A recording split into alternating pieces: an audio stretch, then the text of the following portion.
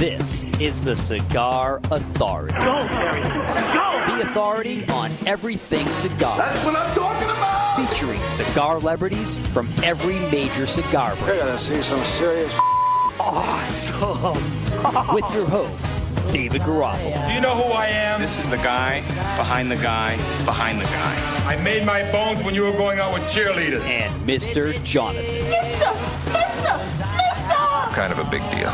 People know me. It's time for the Cigar Authority. Look at what we have here. This is a big one, the one I've been waiting for all my life. Who wants to have some fun? Yeah. I feel like starting with a Whitney Houston song or something like that because every TV show, every radio show, everything starts off with a Whitney Houston song. So all you have to do is inhale some white substance into your nose and you get everyone talking about you. That's it. The greatest thing ever. Give your life for your country. I thought Mother Teresa died or something. It seemed like it was. But anyway, Whitney Houston. Welcome, everybody, to the Cigar Authority. Mr. Jonathan, say your name. I am Mr. Jonathan. Chuck Morrison. My name is David Garofalo. We are broadcasting live from Two Guys Smoke Shop in Salem, New Hampshire. If you'd like to come by and say hi, we are off exit 1 off Route 93 in Salem, New Hampshire. Just take a right, head on down Route 28, pay us a visit. You can't miss us. There's a giant smoking Davidoff cigar out front. It's huge, right up tall. It's awesome. Can't miss it. People are leaving the cigar industry or just shuffling the deck. We'll talk about that. Which one is it? Rhode Island has banned flavored cigars. We'll see if the U.S. Constitution has anything to say about that. We're going to hear from the CRA and the problems hitting the cigar industry and information on new cigars and upcoming events and lots of stuff going on this week, along with a little game we're going to play, Smoking Cigars today. But first, we are being listened to and brought to you by Moe's Italian Sandwich Shop right here in tax-free Salem, New Hampshire. And we are being brought to you by listening to on whatever it is. The radio stations are WWZN AM 1510 The Revolution in Boston, WGHM 900 The Game in Nashua, New Hampshire, WARL 1320 Positive Energy in Providence, Rhode Island, and WGAM 1250 ESPN Radio in Manchester, New Hampshire. And we are listened to on the Cigar Station, not live, but last week's show, twice on Sundays from 11 to 1 and 11 to 1. Morning and evening. And if you're at home and the radio station's a little fuzzy and you want to catch the actual video broadcast of our show, I don't know why you'd want to do that, but if you do want to do that, you can catch us on the CigarAuthority.com. Also on the CigarAuthority.com is our podcasts available for your downloading convenience on demand, and they're also available on iTunes, where you can set them just to go right onto your iPod or your iPad or whatever your mobile device is each and every week. Set it and forget it, right? Set it and forget it. Like Ron. We're everywhere, guys. Everywhere. Now, we are on the video streaming that we have on Podbean. No. Ustream. We lost a whole bunch of the videos this morning. We did. So it can only hold so much, apparently. We have 2 years' worth of stuff on there. Had 111 shows. Deleted? On video. We didn't delete that many, but that's how many we had. Yeah, nice. It only takes so much. So, you probably got about 6 months to watch the videos that are on there, and then those will be deleted. What we ended up saving is some of the early ones, the real bad ones. Yeah, we wanted to be able to go back and laugh at ourselves. They were terrible. And the most recent. So, and then maybe a couple in between that meant something to us or whatever it is. So. And my favorite, by the way, is Dave's Office. By the way, Jonathan, you didn't see, we looked at the numbers. One of the most downloaded shows live from Dave's Office. Wow. Because they want to see what's up in that mess. Maybe. I should have cleaned it up a little bit. And we had no idea. We only went over like 20% of the stuff up on his walls. We could easily revisit that show in a couple of months when we're lacking material. And just go up There's a lot of material up there. There's also a mess of stuff, but a few different things could happen. We could just smoke the stuff that's laying on the desk that I have to get through that week. It could be a whole show. Yeah. This show's just laying on the desk up there. All right. While you guys were sleeping this morning, I was working. Yes, I heard. I saw the DJ'd my very first ever yoga event. It was awesome. dance floor is packed the whole time, right? Well, it's really difficult to tell if they're digging your stuff because they're downward-facing dog and they're baby posing and treeing. Do you play the like little music type of thing, or are you playing songs? Well, I did get a little bit of a rise out of the teacher when they did downward-facing dog, and I put on Atomic Dog the first time. She thought it was funny once, not so funny the second time. No, you got to do it once and just back off and good night, everybody. When they did the tree pose, I did the I See Trees of Green. You know, I kind of goofed around a little bit, kept it light and airy. But yeah, I played some of the Anya style stuff, some Nora Jones, mixed it in there. Yeah, it was good. Will they ever have you back? Was that a mistake? Or? No, they'll have me back. We're going to do it again. They liked it. It was good. They liked it. I don't know how I feel about getting up at 6 o'clock in the morning to DJ, because originally she said, yeah, we'll go at 8 o'clock, and I'm like, okay. And then as the conversation's going on, I already agreed. I realized she meant 8 o'clock in the morning. Right. That's not cool. There's 2 8 o'clocks every day. That's when I'm going to bed sometimes. I could have easily just stayed up the extra couple of hours and not slept and gone in, but I got a DJ tonight. It would have been a mistake. So do you know about the yoga stuff? I've done yoga. Yeah? Okay. I'm a big fan of yoga pants on hot girls. I don't know what that is. There were several of them, so there was some scenery going on. Okay, we are going to do something different we've never done before because our friend Mike Havey that's fill-in for you, Chuck. I don't know if we want to really say friend. He's acquaintance. Well, anyway, he blind taste tests me all the time, giving me a cigar with a band cover. This is for Chuck. And this time he's given us 3 different cigars, and he said, what do you think about this idea that I'm going to give you 3 cigars and you guys tell me not necessarily what the brand is, which you know we're going to try to do anyway because you just can't stop. And right. 1, 2, 3. Don't slide the bands up because underneath the band is the real band, so we won't know what that is. But we have 3 cigars each, the same 3 cigars, labeled in Roman numerals 1, 2, and 3. So we're to smoke 1, 2, and 3, not in order, but all at the same time. Oh. And we're going to do it this whole hour. We're going to smoke 3 cigars at the same time. I'm going to put down my cigar of the year, Ortsac. Oh, you smoking that? I lit that up this morning. Okay, put that down because we have 3 cigars to smoke at the same time. And what we're going to try to do to help our palate out and help us become the cigar authorities that we are, and it's a constant battle. You always have to continue to practice to hone in on your craft and know what's going on. But what we're trying to do here is to detect the type of tobacco used in each cigar and to know which one is Honduran, which one is Dominican, and which one is Nicaraguan. So that he told us. 1 is Dominican, 1 is Honduran, 1 is Nicaraguan. Which one is that is what he wants to know. I'm going to take it a step further, and I actually want to know even more, as much as we can possibly know about it. But what we'll see here is that they all have a characteristics among that type of tobacco. Now, I want you to understand that we're not saying where was the cigar necessarily made, because sometimes there'll be a cigar made in a certain country that uses tobacco from another country. But I asked them not to mess around too much on us on that and give us a Honduran cigar that uses 100% Nicaraguan tobacco because, you know, it's kind of... Because he's a little jerk and he would do that. Yeah. So we pretty much have a straight type of brand that uses primarily their type of tobacco.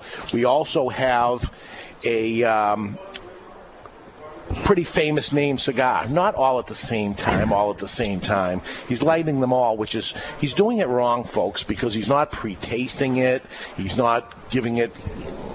You're just trying to be the clown that you are. So you obviously don't appreciate good humor. Good. The first one, number 1, is a light-colored cigar. And number 2 is a darker color. And number 3 is even darker than that. On my particular 3 anyway. The number 1 looks like it would be a shade wrapper.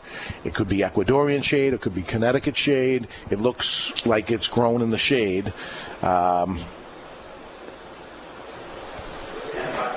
Is that all you have to say about that? No. Growing growing in the shade will influence its color? Yeah, they put cloth tarps over the tobacco plants that grow so that it doesn't get direct sunlight to it. Cool. And it makes it so that the wrapper comes out thinner and lighter in color. This is almost like a little green tintish to it. Yeah, I was going to ask if it was Claro. Yeah, which is Claro would be thing, but it's not. It's a very light Connecticut shade. I'm trying, without coming up with the answer, what would it be like? It would be like what you would imagine Macanudo to be, Avo, Davidoff, the lighter colored tobaccos. Little pause. So, apologize for the dead air, but we had to light 3 cigars. Light 3 cigars. That's not easy. That's why I jumped ahead. I was trying to get all mine lit so that while you were lighting, I could talk. And then you gave me a hard time. I'm a very sensitive person, I know. As I found out this morning. So, DJing, I don't know if you ever did this, because you were, back when you were a DJ, you had to break music, so you had a different responsibility. My responsibility now is to... that doesn't happen anymore because of the internet and people get it as fast as they get it. Yeah, there's no breaking of music anymore. So what I tend to do, my approach is to match music up to the energy of the room, the situation that's happening, which you were probably against back in the day because you were all about just pushing the envelope as far as what you could get. Yeah, 70s, early 80s was when the nightclub would break the music, right. not the radio stations. And the radio stations, I would actually report to the radio stations and tell them what's hot in the nightclubs, and then they would add that to their playlist. Those days are long gone. Right. So for me, it was sometimes 10 seconds would be left of the song, and I'd get an idea for the next song that would match up the energy of either what the last song that was just played or where I thought the pose was going, which was interesting because I know just enough about yoga to be dangerous. So, if it looked like we were doing something a little more athletic, I was playing stuff that's a little more up-tempo. Are these all pretty girls or is these guys? There were some guys. Yeah? Interesting to watch the difference between boys and girls do yoga because the teacher would say, this is level 1, level 2, level 3 of the pose, level 3 being the most difficult. And both guys would go right to level 3 whether they could do it or not. And then all the girls would start at level 1 and then slowly work their way up to see if they could handle it. And now, smoking all three at the same time, you notice the draws are very, very different. Yep. One draws so effortlessly, maybe underfilled. One's pulling a little tight. It's all different. This is very, very interesting way to... It's awesome. And see the dramatic difference, because smoking a cigar after you smoked another one, you say, wow, this is different for about 2 seconds until you start getting into it. Now you're smoking all three at the same time. So... all right. Yeah, that's the first thing. I'll tell you, construction-wise of each of them, even though the pull is different, each one is constructed, as far as I'm concerned, my feeling, each one is done very well. So, and Havey tells me this is real deal manufacturers. This is no little companies that you never heard of. These are top brands that everybody that's a cigar smoking person is going to know what this is. All right. The lighter one here is kind of it's got like a sour. Can you bring your mic a little bit closer? Sorry. Thank you. How's that? Better. It's kind of sour and number one. I'm not digging number one. I don't know what the deal is with it yet. It's still early on, which sometimes there can be a little bit of bite with Honduran tobacco. There can be a little bit of goofiness. I don't always like a Honduran cigar right off the bat. You got to give it time to go in. So maybe one's Honduran. Okay. Havey's about to say something, it looks like. Don't tell us any tricks. Don't tell us anything.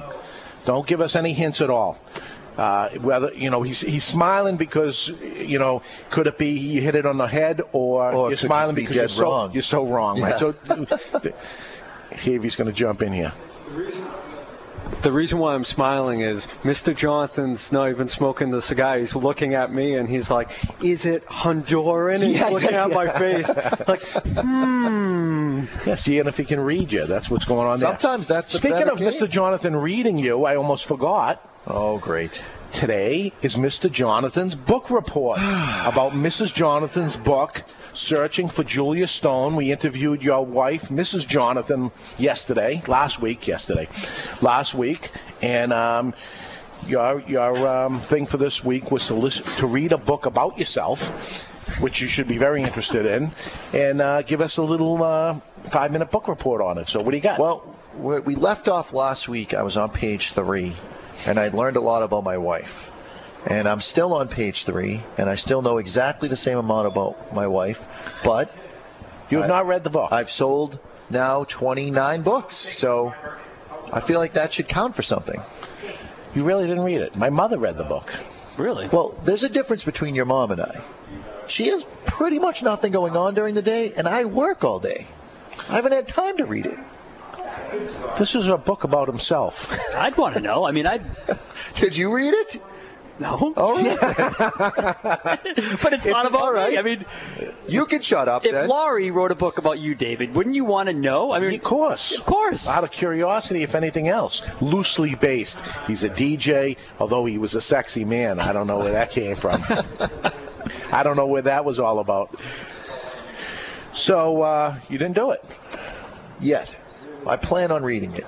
I got some downtime coming up. Well, we got next decade. we got some downtime right now because we got 5 minutes set up right now for you to talk, give us the book report. So I guess we're going to go back to the cigars we're smoking. Mr. Jonathan's book report. Okay.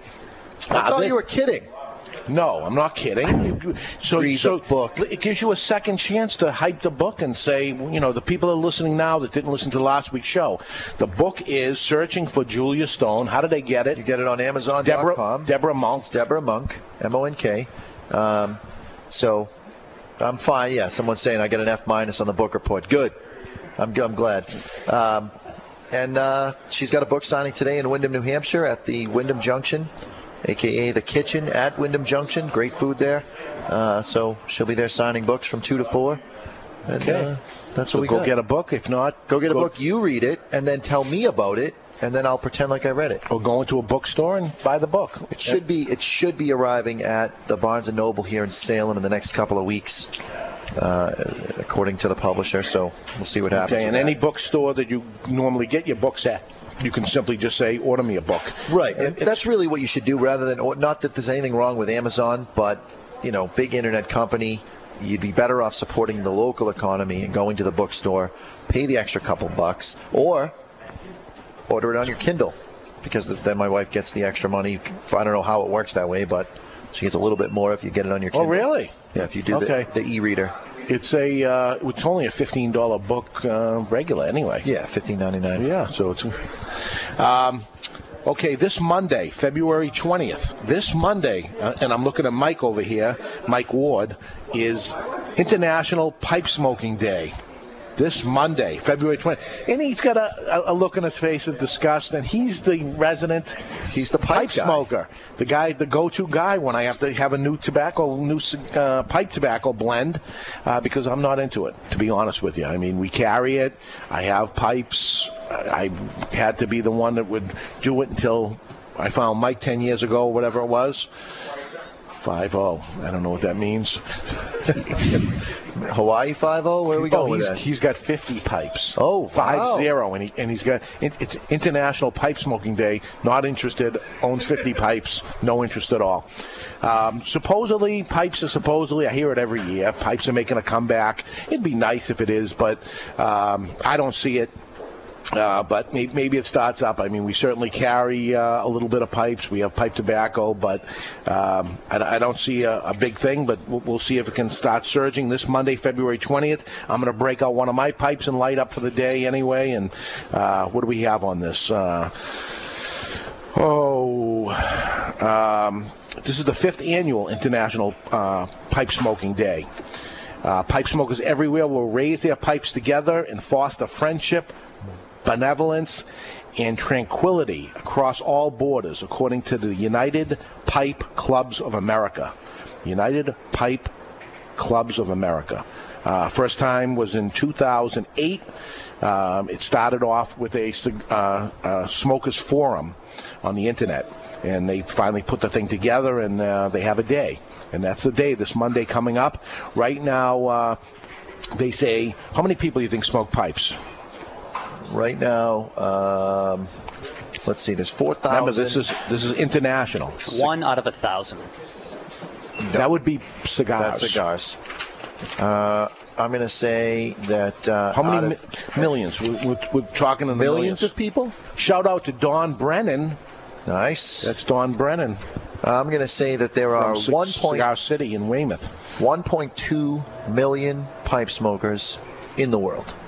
It's a low number. That's my guess. Do you have a number? I'll say like 5 million. It is 2.2 million. You were a million off. But I was the closest without going over, therefore I win this week's contest. Yeah. 2.2 million people smoked tobacco in pipes last year, which is a 38% increase over the past 7 years. So I guess it's good. It's a small number, though. And these poor guys with the pipe tobacco, they're getting killed on the taxation of pipe tobacco because there's a lot of companies putting supposedly, in quotations, pipe tobacco, which is really the tobacco used for rolling cigarettes. So it was taxed far less than cigarette tobacco. So now they've taxed pipe tobacco that bad too. So a pipe smoker, one of these 2.2 million people worldwide are now paying a huge amount of tax because of some companies that are calling their tobacco pipe tobacco, but it's not. Can you imagine if the government decided that people who read books are not worthy of having the same tax codes as everyone else, and so now they decide we're going to tax books extra heavy? You don't have to read them if you don't want to. You don't have to smoke a pipe if you didn't want to, or a cigar or a cigarette. We're very unfairly taxed. There's no doubt about it. Unfairly is an understatement. There's another thing that's going on right now. It's in Massachusetts, Acton, Massachusetts. A family of atheists is suing the school system to take Under God out of the Pledge of Allegiance. That Now, when Under God was put in the Pledge of Allegiance, it was Dwight Eisenhower that put it in, and we were in the middle of the start of a war, and Second World War, was it? 50s? Yeah. So, thank you. That's when Dwight Eisenhower was... 1941, a day that will live in infamy. 41. I'm not really a history buff. I smoke cigars. You're acting like you're a history buff. You're telling us history. I looked it up, but I'm terrible with the dates, and I'm sorry. But anyway, so the theme Under God was not necessarily saying to you that the United States was going to pick which God you were going to worship. It was saying that you are to put your God first, your country second. That's what the pledge is all about. And they're trying to sue and say, no, we're gonna have God not be first, or whatever they're gonna do, because the government's telling them which God they have to worship. I don't feel like that's the case. All right, you don't feel like it. We're gonna take a short break. Flavored cigar bans in Rhode Island are becoming a serious objection, and the Constitution has something to say about that. Big name baseball player is joining forces with a big name cigar smoker. We'll tell you about that and a lot more. We're smoking 3 cigars at once with Chain Smoking here at Two Guys Smoke Shop in Salem, New Hampshire. You are listening to the Cigar Authority on the United Cigar Retailers Radio Network.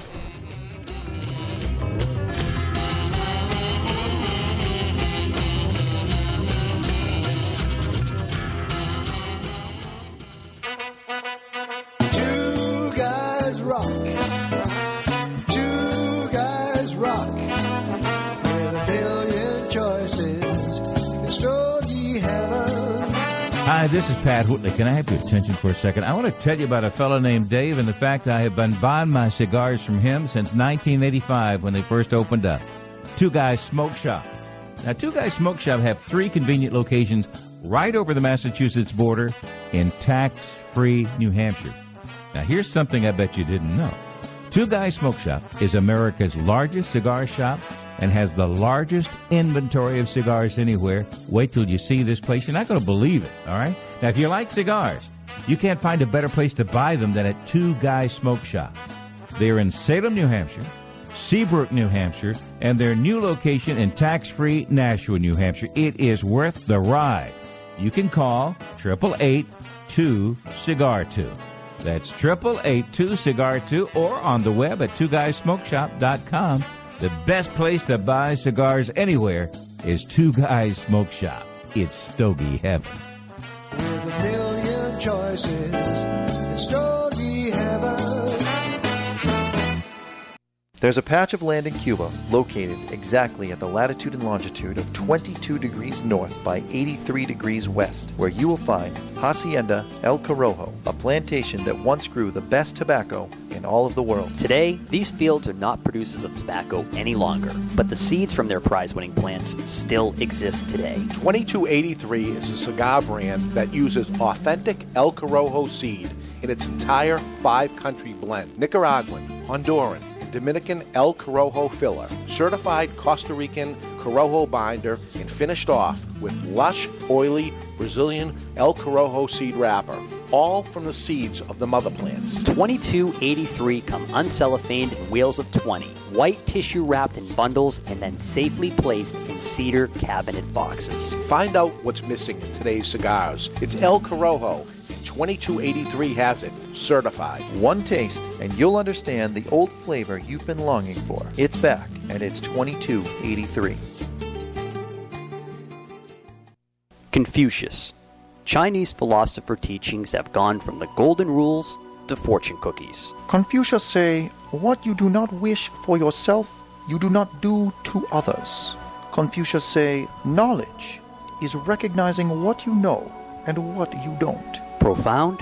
Maybe 200 years ago, but today, it's our pleasure to bring you Zing.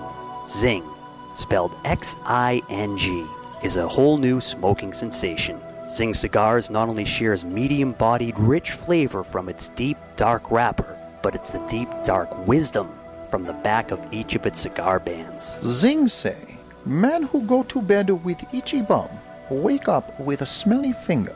Way better than any Chinese fortune cookie, and way better tasting. And just like Chinese food, shortly after you've had it, you'll love to have another. Zing. It's what some call the modern-day fortune cookie. A great cigar with a little something extra, a little fun, and a whole lot of flavor. Zing.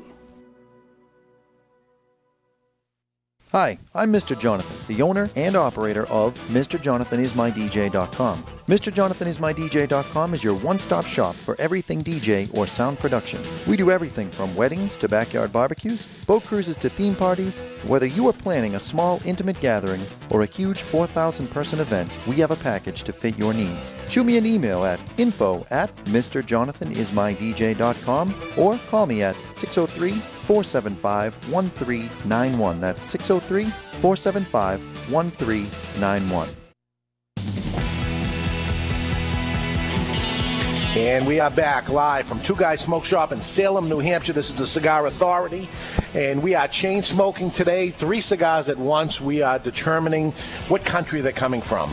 One comes from the Dominican Republic, one comes from Honduras, and one comes from Nicaragua. And as we're doing that, we're finding very different things about the cigar. The draws are dramatically different. The tastes are dramatically different. And these are supposedly, not knowing what the answers to these things are, these are supposedly big-name brands, and we'll see about that when we determine what the answers were. But they're supposedly big-name brands and very reminiscent of that particular country. And we say supposedly because Mike Cavey doesn't always follow instructions. No, he throws in monkey wrench, curveballs and different things. So hopefully he didn't, because we're trying to determine something. And I've determined a lot, and I don't want to ruin it for you guys. I want to hear your answers. I've been doing this for a long, long time, trying to really know about tobacco and taste it. And there's some things when I taste, I know the answer right off the bat. I can go as far as to know one of these cigars. I know who makes one of these cigars, I think. This would be terrible if I could answer wrong. Well, terrible for you, but awesome for me. Yeah, but, something has a very unique taste to it that I can taste, and it's so reminiscent of the factory that makes it.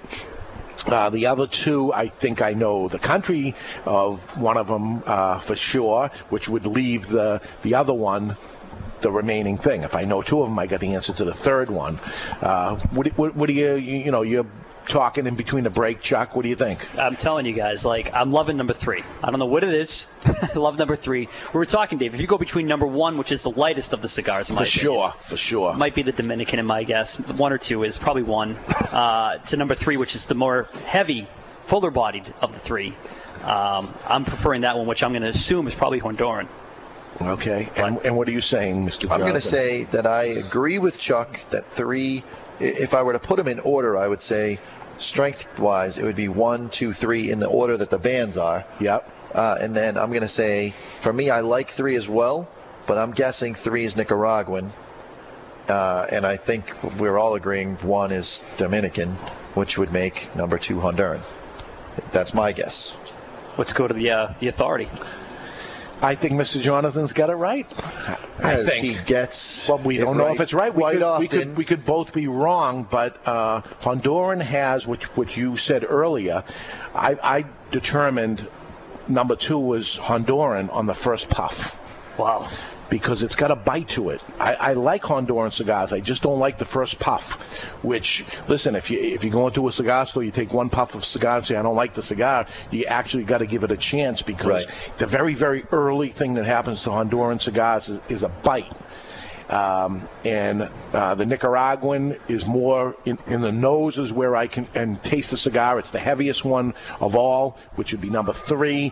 And the Dominican one, which is an awful light Dominican cigar, whatever this is. And I love Dominican cigars, but this one to me seems very, very on the extreme of light. Light, and I would say compared to the other 2, and I would have to, you compare apples to apples typically, I would say it's even a little underfilled, number 1.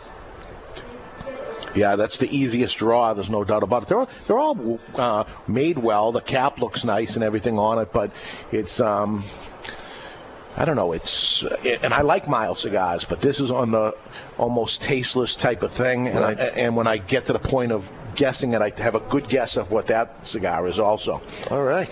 So that's where I am. But are we going to try to guess the cigar makers as well? Because that's we'll guess it all. That's my weakest. But not right now. That's my weakest. We'll get into the whole thing of as it's going on. But moving on, we're going to continue to smoke them, and when we get to the top of the hour. After the break, we'll come back with what we have determined, and this is the reason why you try to keep people listening to the show, right? Right. It'd be nice if other people were doing it, though. Remember, was it last week, the week before, they said, why don't you, this would be a great thing to have a whole bunch of people doing it at the same time. You're the newest guy here, Chuck, as far as smoking cigars. You see the dramatic difference. Amazing. Dramatic. And it's funny you say that because that was the first thought I had. What an awesome experience this would be for listeners to participate. So maybe we could do this as a future event, put some more planning behind it, and have people participate. And I honestly think that for it's too close, and the year went by so fast with all the other stuff we've got going on. But I think we need to put some serious thought into a 3rd year Cigar Authority anniversary and do some of the goofy stuff that we do on the show with a group of people. And that's coming up soon. When our 2nd year anniversary is coming up the end of March. It is March 24th. March, 2 years. Amazing. That went quick. So quick. 2 years. And they say it wouldn't be done, huh? Yeah, everybody said this isn't going to happen. A cigar show 2 hours talking about cigars. I was one of them. Right. And you know what? You still are. I was too. I'll be honest with you. I'm like, I don't know if we can do this or whatever. As things were being deleted today, some of the old shows to have more space on the Ustream thing. You look back and you go, okay, that was a rough show. That was a rough show. The Nikolai Volkov one, Tommy Grella was like, I was the biggest wrestling fan ever, and maybe 20 minutes into the interview with Nikolai Volkov, nothing. He's got nothing. He's Googling. He's like, so many questions to ask, and it's just his face is pale. First time I've ever seen Tommy Grella at a loss for words, and he's sitting next to an icon. His job is to interview him, and he's got nothing. It was awesome. Was he on for the whole show? Was it a full 2 hours? He was on for an hour with us. I see. Came on for an hour, and we had about a strong 15 minutes. Strong is a stretch. Yeah. And there was nothing, and I'm looking over to him and saying, "You got anything?" Because I said to him, "Listen, you got to help me because I've never interviewed people. I can interview somebody on cigar business because I can talk about anything." Yeah, because Nikolai was a vegetarian. He doesn't smoke cigars. He doesn't drink. Yeah. He doesn't even drink coffee. Nothing. He'd smoke. It's like what are we he talking ate an about? apple and a bottle of water warm. Right. It had to be warm. Oh my God. Yeah, he wouldn't even drink cold water. So there was no food thing. There was no nothing. And I went into what I could do best in my old wrestling days and stop and talk about that. And then that was it. And oh my God. And there were so many of that. So many things. Like that. Do you have? Speaking of which, you guys have either one of you or both of you ask both of you the question. Do you have like a favorite show or a favorite interview? Oh, that's one of the best one we ever had. That at the end of it, we said that was awesome because it was so informative even to us. We learned so much, and that was the Jesus Fuego Lost show. Before we even started doing real podcasts, we weren't recording at that point. It was just Ustream, and something happened on the Ustream server where everything looked normal. It's recording, everything's good, and then it's not recording. That was a big bummer. It was an early on. But it was sixth or seventh show. But it was the best one by far. I mean, it was like we got it going on. That was really, really good. And I don't know if we were able to duplicate it since. Cause none of us could wait to listen to it. We're all pumped. Right after the show, we all go in the office, and 2 seconds it's recorded, and then that's it. Nothing. Yeah, whatever ended up going wrong. But it was the producer then at the time. It really messed up. Jerk was. Yeah, which was Mr. Jonathan. Yeah, that was a shame. You know what it was, though? It was almost, we were all learning at that time because we didn't know a lot about Jesus Fuego. So we were really intrigued by, and we were asking questions on the fly. There wasn't anything written down, and we didn't know anything, and that turned out to be the best way. Sometimes I'm asked, not sometimes, almost all the time, I'm asking questions I already know the answers to. This is the Cigar Authority. I've been in the business for a long time. We're trying to teach the people listening and help them along the way and make them better consumers themselves. But I'm asking questions I already know the answers to. It's a kind of a difficult thing to do, to try to think in the mind of somebody else and say what they may not know yet.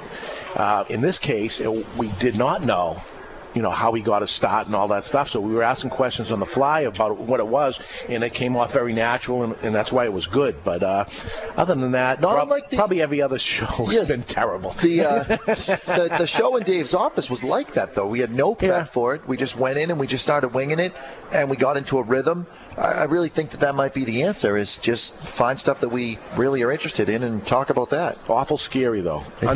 Being unprepared and not having it. How about the shows that, I did a few shows completely by myself. I did the one. And I remember when we had Tommy Grella, he ended up doing a show. Nobody was around, and he did it, and he brought in a consumer in with him, and he said, very, very tough. And I know there's, professional radio guys that do it every single day. A guy like Howard Stern that'll go 5 days a week for 5 hours, and he's been doing it for years and years. He can really appreciate the art of this. For a while, wasn't he doing 2 shows? He had his regular show, and then he'd actually get on the phone and call from the sidewalk and walk into his second show, and he was doing... No, that was Opie and Anthony. Was that Opie and Anthony? Yeah, but they actually did 2 shows a day, 5 hours a day. Imagine that, 10 hours a day doing this. We do 2 hours a week, and we have to prep for it. Yeah. But locally, you got guys like Howie Carr and stuff that have been doing it for years. And I think he's 4 hours a day. Yeah. 20 hours a week. Well, we have a subject like cigars that how can you talk 20 hours a week about it, where they can talk about anything, so they got a little edge there. But just to hopefully intelligently discuss whatever thing you're trying to talk about, for 2 hours is, hey, anybody ever want to jump in? Let me tell you, it isn't as easy as maybe it looks, or maybe it is as difficult as it looks. Yeah, so that's what I found in the 2 years of doing it. And as time went on, it gets easier, because I don't think we could be doing this at the beginning, just talking about what we've already done. Right. You know, what was interesting for me from a production side was to see, like, you know, we tested different things. Now, if you look at if listeners were to watch us on Ustream, or go to the cigarauthority.com and watch the broadcast, you'll see that Dave is sitting at a desk like Johnny Carson style. It looks like a night show. We've got the backdrop, leather couch. It's a really cool set. I'm Ed McMahon. Yeah, right. But if you go back to the other shows, no Ed McMahon. You see, like, we experimented. So there's tables with you guys standing at that. That was really fascinating to see. And then before that, it was just like, you know, sitting down and just a cheers with, like, no table or anything. Right. You know, like, so the evolution of the set has been really interesting. And then from the production side, like the equipment, if you guys remember when I came on board to essentially, you know. Yeah, you had some of my old DJ gear that we were plugged into. We set up as a DJ, and the equipment was piled up. It was 2 hours to set it up. Yeah. And now it's cases of equipment. Now it's like something would go wrong, we would be tracing a signal path for 20 minutes because that's how much cord there was. Probably 120 pounds, 200 pounds worth of equipment. Yeah. And everything was going wrong. Remember taking that stuff to the Rocky Mountain Cigar Festival and stuff, carrying all the equipment and, you know, paying for the extra luggage and everything that went there, and then taking the stuff. We almost didn't fit it into the car we had to pick us up. Yeah, a limo picked us up, and we couldn't even fit the stuff in it. Oh, my God. It's been 2 years, but we got stories already. But a lot has changed. And we got it down a little bit. Yeah. And the best part is being able to smoke on the air. What is the sense of doing it if you're really not doing it? You know, okay, we're going to make believe like we're cutting the cigar right now, and we're going to make believe like we're smoking it, and let's not talk about the cigar anymore because we're really not smoking it. It ends. You know, they do not do it, and so we do every show. This is happening in a studio. This is happening in a cigar store or at a cigar event. It's someplace. We've done cigar events and we've done cigar stores, and that's it. It's got to be. We've done it outdoors. Yeah. Next week we've got the Herf coming up at Cigar Bar Worcester. Yeah. So it's someplace. That isn't next week. That's like a few weeks from now, isn't it? Is it? Yeah. I thought it was next week. No, it's March 3rd. March 3rd. Next week we're going to be in Nashua. Sorry. Yes, I had my I'm thinking in my DJ calendar of this weekend's already done, and I'm thinking next week is already this week. I need to sleep a little bit more. So what's going on? On our anniversary party, we'll talk about all how this whole thing started and the idea and what we have planned for the future, because we want to keep doing it. So let's move on. This flavor ban in Rhode Island. Flavored ban in Rhode Island. Companies have filed suit to stop the flavored ban in Rhode Island. Here's what happened. Signed into law by Providence Mayor on January 12th, an ordinance to ban couponing, banned price discounts on cigarettes, and prohibit the sale of flavored tobacco products such as cigars, pipe tobacco, which is almost every pipe tobacco, snuff, chewing tobacco, and snus, while menthol and mint and wintergreen flavors are exempt. I wonder if there's anything going on there with huge tobacco money. Yeah, like pushing Cools and Newports are okay, but fruity flavors, chocolate, vanilla, cocoa, herb, which is kind of going after the Drew Estates acid-type cigars. So if the government decided they didn't want women's fiction books out there, they could tax those, like my wife's book, Searching for Julia Stone, available on Amazon.com. If they wanted to do that, they could essentially make my wife no longer an author, as long as they kept, you know, whatever Random House's top book is, J.K. Rowling or whatever, his book, that's okay because he's got the money. My wife, who doesn't, works hard every day.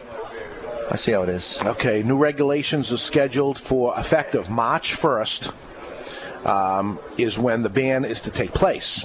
But according to the CAA, Cigar Association of America, and the IPCPR, this is likely not to happen. Why is it likely not to happen? Because attorneys from Philip Morris are working on a stay, which means, push it back or something. Stop it right now. And it seems like the city will agree to it, to hold it off for now, while they figure out the constitutional First Amendment rights describing the taste of tobacco. It becomes a freedom of speech because it's a description of the tobacco. As we're smoking a cigar, you may say, geez, number 3 has a little chocolate undertone type of thing. There's no chocolate in it, nor is there any chocolate even in a flavored cigar, nor is there any chocolate in a flavored pipe tobacco. It's some sort of chemical type of thing that's put in there to enhance the flavor. Sure. Listen, I'm not a flavored guy at all. I don't like flavored cigars. I don't like flavored coffees. I don't like flavored vodkas and things like that personally. But I'll fight for the right for people to like it and smoke it, drink it, or whatever. Next is going to be flavored candles. It's not good. I mean, burning flavored chemicals or something, that's not good either. But let people do what the hell they want. Amen. Is the whole thing. And that's where the First Amendment comes into play. They did this in the basically in the dead of the night that they enacted this thing, which is another thing. Not letting even consumers and manufacturers and people that listen. You get some companies that are all flavored tobacco companies. Look at like Heaven Cigars, for instance. That's all they do is flavored cigars. What does that mean? They're out of business? And they had no right to even go up there and fight and complain and say, listen, you're going to end up shutting me down because they do it in the dead of night. So this is the stuff that has to stop. First-time offenders that a store that would sell a flavored cigar in Rhode Island would be fined $250, and it would be getting worse and worse as they would get fine number 2. And fine number 3, they would lose their tobacco license. So basically, you sold 3 flavored cigars that you have in there, you lose your tobacco license, you're out of business. So we're going to follow this how this is happening. This is happening in Rhode Island right now as we speak. Looking in the crystal ball, I see Maryland is right behind it. When this stuff happens, it spreads like wildfire, and all of a sudden this thing gets outlawed everywhere. You can't lay down on the government. Their whole thing is they're going after places where they think they've got the leeway. They're going after tobacco right now because it's popular to go after tobacco. There's not enough people. 1 out of 1,000 people use this product, so the hell with it. Listen, you don't ban anything, and there's ways to end up for you listeners to be part of the solution, to be heard, and the answer is join the CRA. Yep. The CRA is Cigar Rights of America. It's CRA.org. Yes. There's an app for it, by the way. There is. Yep. In fact, we have a clip that we're going to be playing in just a little bit that came through on the app. David and I were in his office doing some show prep, and boom, all of a sudden his phone starts playing audio, and we're like, oh, what's that? Yeah, and it's Glenn Loop. Can we play that? Can we play that audio now? Yeah, let's do it, Jim. Right, this is Glenn Loop from the CRA, and he's going to tell us about what's going on against us cigar smokers. So here it is. Glenn Loop on the CRA. Hello, this is Brian Berman, Director of Membership with Cigar Rights of America. We're live here at the Tobacco Plus Expo in Las Vegas, and I'm here live with Glenn Loop, the Executive Director of Cigar Rights of America. We just wrapped up a wonderful panel discussion. Glenn, why don't you share some of the things we spoke about, and I think you have some state updates as well. Thank you, Brian. We did. As a part of the Tobacco Plus Expo, we had a panel discussion with Bobby Newman, the Executive Vice President of J.C. Newman Cigar Company, Jim Young, the new president of Davidoff USA, and Nancy Ellen Keene, who's an attorney with Troutman Sanders Law Firm and their tobacco practice unit. Bobby concentrated his discussion about how today the cigar retailer, the cigar manufacturers have to unite. They have to be engaged in the political process. This industry has to unify itself around threats that are not only smoking bans and taxation, but the awesome threat that the FDA poses to this industry at this time. Jim Young, the president of Davidoff, brings a unique perspective to all of this, and he provided an outstanding insight because Jim was the former president of Guinness Beer for the United States. And so he brings that perspective of how the beer industry and the spirits industry as a whole has helped to ward off the forces of evil in our government on that industry. And there's a lot of case studies that we can learn from that. He also talked about how we can do a lot of things in the cigar business on self-regulation that could help preempt, if you will, things that FDA could say and do down the pike. Then Nancy Ellen Keene followed up with that on some of the technical aspects of what FDA regulation could mean. And just to give an example of, we got these great boutique manufacturers that are part of CRA, people like Pete Johnson and Dion with Illusion and just an array of boutique cigar makers. Well, she started to talk about how some of the forms that these guys would have to fill out to register their products with the FDA could take 400 hours. 400 hours, much less legal fees to do something like that. So the panel discussion really highlighted the types of threats that are confronting the industry. And then we kind of dive into the state update, and I want to provide that to all of our CRA membership. Right now, we're confronting issues in a total of at least 18 states at this time. And there's a lot of tax issues that are kind of moving targets. But just to highlight some of the states, and then if our members want to write us at info@cigarrights.org, we can answer specific questions about issues in the states. Right now, we're confronting the tax cap issue in New York, an effort to close smoking ban exemptions in Pennsylvania, the proposal by the governor to raise the OTP tax to 65% in Maryland, a tax increase in Virginia, which we don't think will survive for but a few seconds in committee, the effort to reverse the preemption clause in Florida, which would allow local governments to pass their own smoking ordinances. We don't hold out a lot of hope for that, but it's a looming threat that we need to pay attention to. The statewide smoking ban in Kentucky, statewide smoking ban in Indiana, the effort to actually roll back a portion of the smoking ban in Illinois to essentially sell smoking licenses. Also, we hope the bill will be back to allow for smoking in gaming facilities in Illinois. There'll be a referendum on statewide tax increases on tobacco in Missouri. We were just discussing the concept of a referendum in California that will raise the OTP to between 70 and 75% on cigars. That'll be going on the ballot in June, and the cigar business and all of our cigar consumers need to galvanize themselves on that. Also, we're monitoring closely. We feel like any day now the bill could be filed that would ban smoking in cigar shops again in California. We have little doubt the legislation will be back. Hopefully it'll meet the same defeat it did last year. An effort to roll back, I'm sorry about that, an effort to enhance, if you will, the smoking restrictions in Oregon. We're not really sure how that rulemaking process is going to go, but it's something we need to pay attention to. There's, again, the bill filed to allow for smoking permits in the state of Washington that will allow smoking again in cigar shops and select bars and restaurants. Legislation filed to allow for smoking in state-owned casinos again in the state of South Dakota. Statewide smoking ban in South Carolina. The cigar bar bill in Massachusetts, and statewide smoking ban bills in Alabama, Mississippi, and West Virginia. If that doesn't give us an idea of what's going on in this country simultaneously, I'm really not sure what it does, Brian. But it shows that cigar consumers have to be diligent. They have to be attuned. They have to be a part of the political process, which was Bobby Newman's message this morning.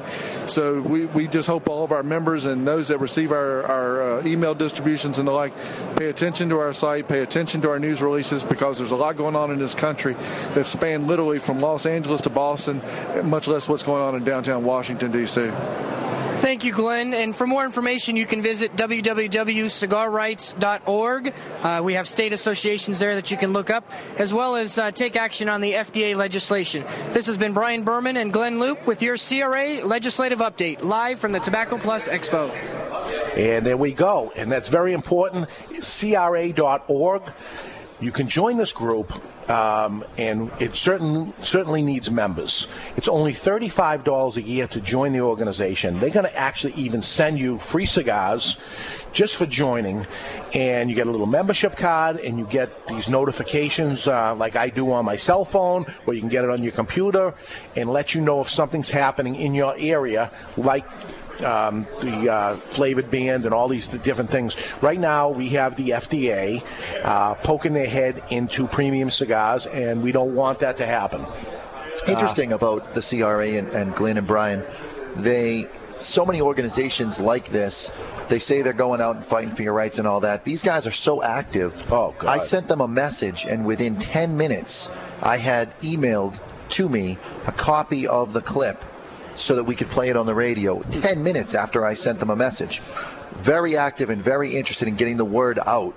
You couldn't find two harder working guys. Just for that reason alone, you should become a member, because you know that your money is actually going in to people who are not only passionate, but are willing to step up and do what it takes to get the job done. And it's a lot of work. It's a lot of work. You know, these guys are going to Washington, D.C. all the time, fighting over it. Never mind all the different state issues, 50 states that they have to deal with. And it's a mess, and it's not getting better. It's getting worse. So something has to be done. And what needs to be done is people in in numbers, unifying in numbers to be able to put a stop to things like this. So we have to change that. Time is flying. We're smoking 3 cigars at once, and when we come back, we're going to try to guess what they are. Is it Honduran? Is it Nicaraguan? Is it Dominican? Why have we thought what we thought? And this is something we got to do with a whole bunch of folks. I think it's very, very interesting. Doing it myself, it's very good. When we come back, we're going to talk about folks leaving the cigar industry. Are they leaving or just reshuffling the deck? That's what's going on. A big name cigar manufacturer has a big name athlete jumping into the cigar business. We'll tell you about that. And new cigar sizes from new companies. Very exciting stuff coming up. And also I want to give a quick shout out to my boy Jack, who listens to our show every week. I saw him in the shop earlier this week. Dorsey. I would say, Jack, thank you for listening. When we come back, also I'm going to explain monsters are coming out again from Pete Johnson, the little monsters. We'll tell you all about that. Talking about cigar tax, 75% tax in New York right now. It's going to get even worse. We're going to tell you about that and lots more. A 7-foot sandwich that's outside our window. There's a 7-foot Mo sandwich standing outside. So lots more. Stick around, folks. We're going to be back in just a couple minutes. You're listening to the Cigar Authority on the United Cigar Retailers Radio Network.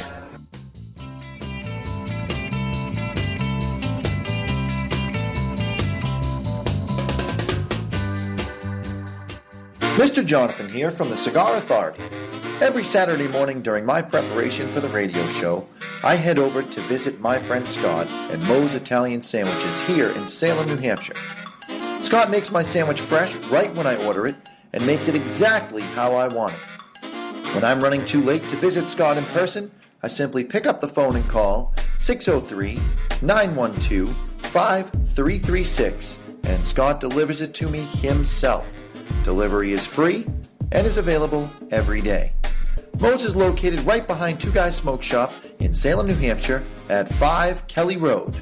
The next time you are hungry or need to feed your son's football team, please do me a personal favor and call my good friend Scott 603-912-5336 and tell him that Mr. Jonathan sent you. Remember, you can't say no to a Moe.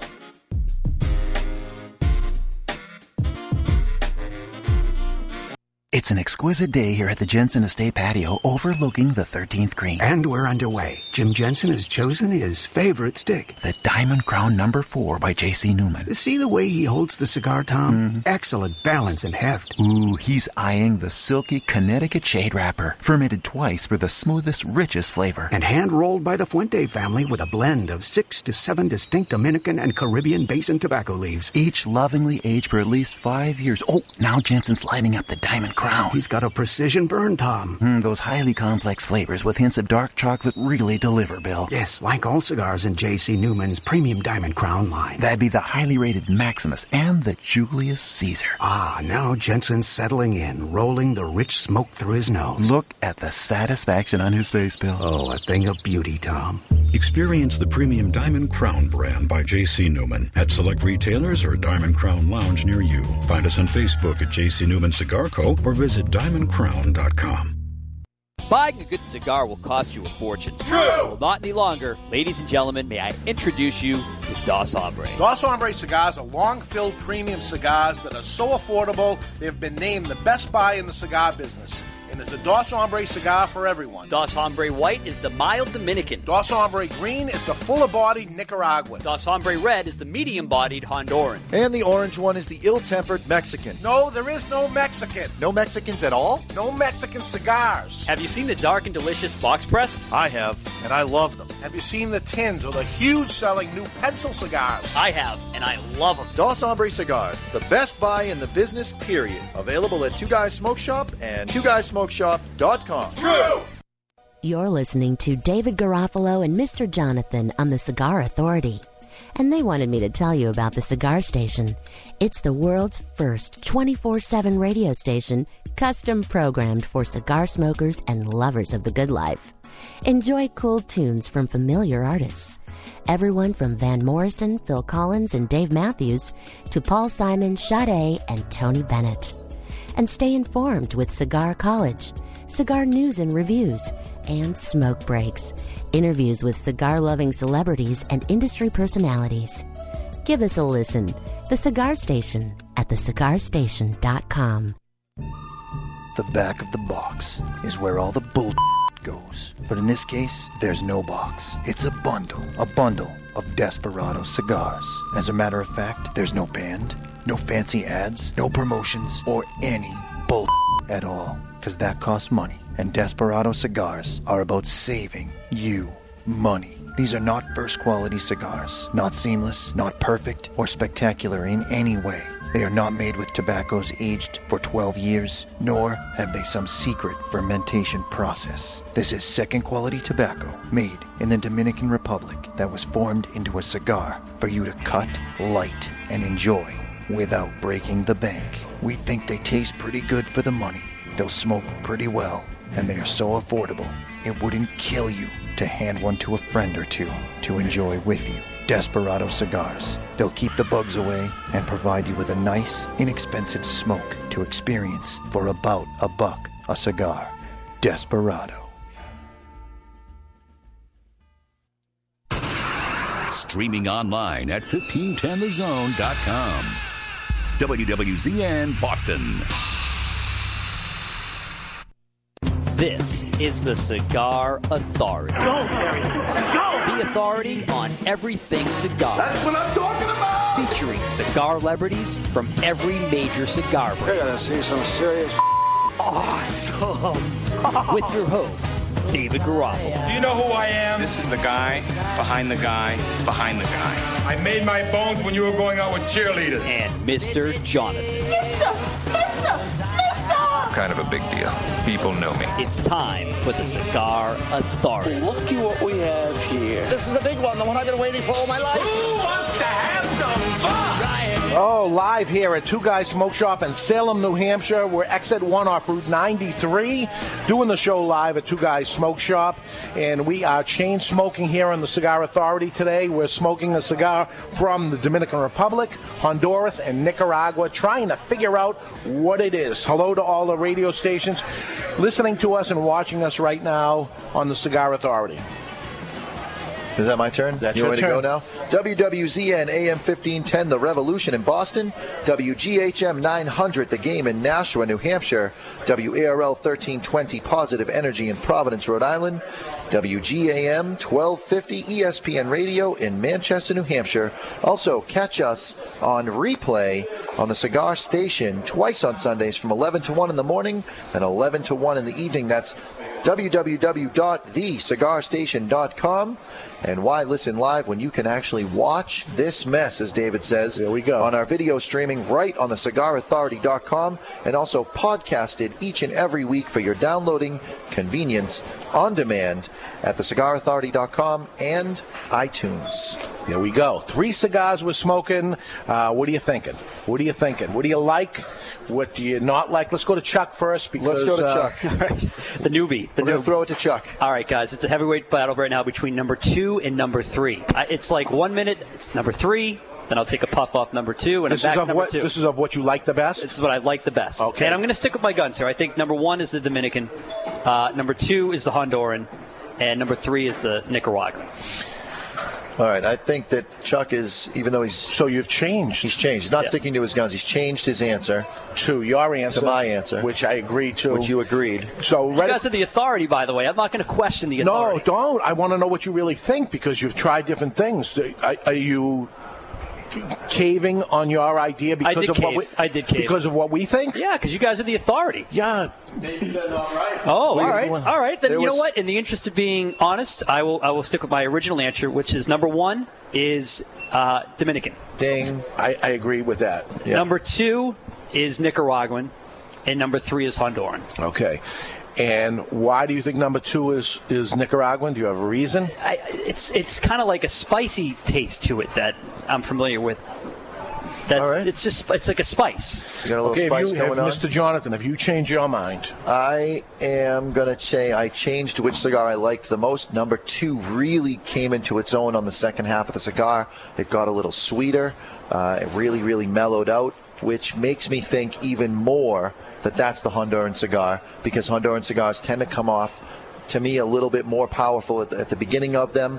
And I never quite got what you meant by bite, because for me, a Honduran cigar tends to mature its way into something very phenomenal rather than just have a little bite at the beginning and then get good. Yeah, early aggressive is a good way to say it. That a Honduran cigar, if you tend to like milder cigars like I do, smoking a Honduran cigar early on, and very, very early on, I don't like it because it's too strong, but then it gets perfect. Then it's beautiful, and it's sweeter, and it's nicer, and I love it. But at the very beginning is not so good. The number 3 cigar started off really good, and it's not that it got bad, but the Honduran cigar, or the number 2, we'll say, because we don't know for a fact it's Honduran. Number 2, where it got sweeter. Number 3 stayed fairly consistent through the cigar. It was good. And the litmus test for me was I smoked each cigar by itself for a good solid inch to see what happened. And when I did that with number 3, bam, head rush, more powerful. I'm going with Nicaraguan on number 3. Number 1, unquestionably, Dominican. It's a little bit underfilled. It'll be probably a disappointment when I find out what it is. It's probably something that I have liked. And smoking it blind, it turns out, compared to the other 2 cigars, I'm certainly not interested in beating anyone up, but compared to the other 2, it's just not stacking up. You agree? I do. And I do too. I mean, it's almost. I think number 3 is unquestionably the Nicaraguan. It's the fullest body of the 3. My favorite one is the number 2, which is a Honduran. I wouldn't have said that early on, but as it's going, it's getting great. Yep. The first one is somewhat tasteless, kind of grassy. Grassy is the word. Yes. It tasted a little bit like I wanted to ask if cigars ever have a Claro binder, because it tastes like green. Yeah, fresh mowed lawn. Halfway through it's in its maturity, it got grassier. So I'm actually almost wishing that we didn't unban them, because I don't want to hurt anyone's feelings when we find out what they are. It's blind, and we got to be honest. I'd almost be happier if we found out it was your house brand or something, and then you were beating up. Well, it is what it is. But I had to relight a whole bunch of times because I've been doing a lot of talking, keeping 3 cigars lit at the same time. I don't know how you guys, did you have to relight? Many times. When I relit number 1, that's when I tasted it so strong of that grassiness. Sure. Look. Yep. Maybe it would have been nicer if it ended up going through what it was, but number 3 is a little too strong for me. Very, very nice. I like it. It's a little too strong. I have an idea of what every single cigar is. So let's go to you, Chuck. Do you have any idea what these cigars are? As far as me, all right. The brand. No, I don't. You don't even want to guess. And that's okay. I don't. All right. I'm going to venture a guess that number 3 is made by Don Pepin. That's my guess. Number 2, I'm actually going to guess the actual brand. I think I've smoked this cigar many times. I want to say that it's La Giana Maduro. That's my guess. It also happens to be one of the only cigars that I know of as a Honduran cigar, or I think I know that. And I've got no guess on number 1 as far as who makes it or whatever. I got nothing. Okay, and my guess is number 1 is Macanudo. Oh. It is so mild, almost tasteless, grassy, which is a good cigar for a guy that just start out. That's when most people start out.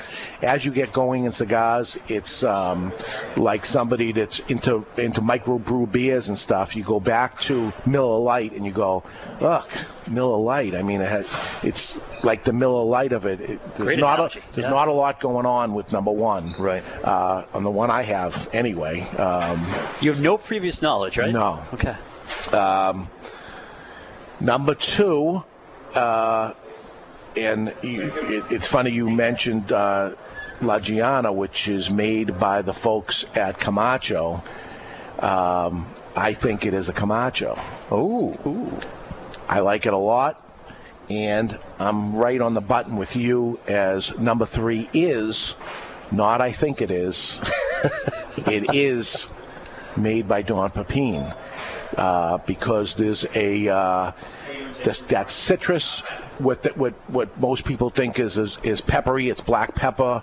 I can taste it, strong as can be, or it's somebody trying to be Don Pepin. It definitely has that. It's Nicaraguan. So that's my guess. Macanudo, Camacho, and Don Pepin.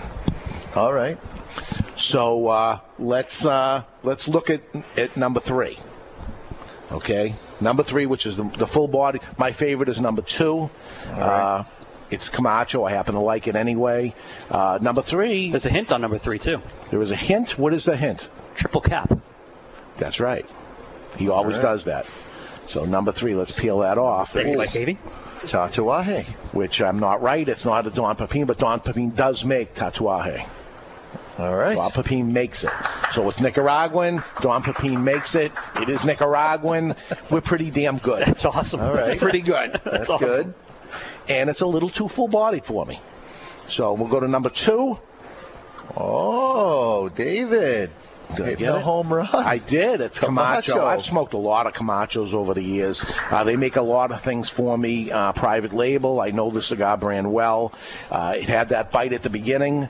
Then it got really good. That's what it does. So I almost don't want to smoke the first 5 puffs of and you can't cheat. I've asked this before. You can't cheat and cut the first 5 inches off. It doesn't work. It's the first 5 inches of smoking. Right. It's weird. Now, number 1 is going to be interesting. I'm scared myself. Oh, right. I'm scared. Okay. We'll just leave that out.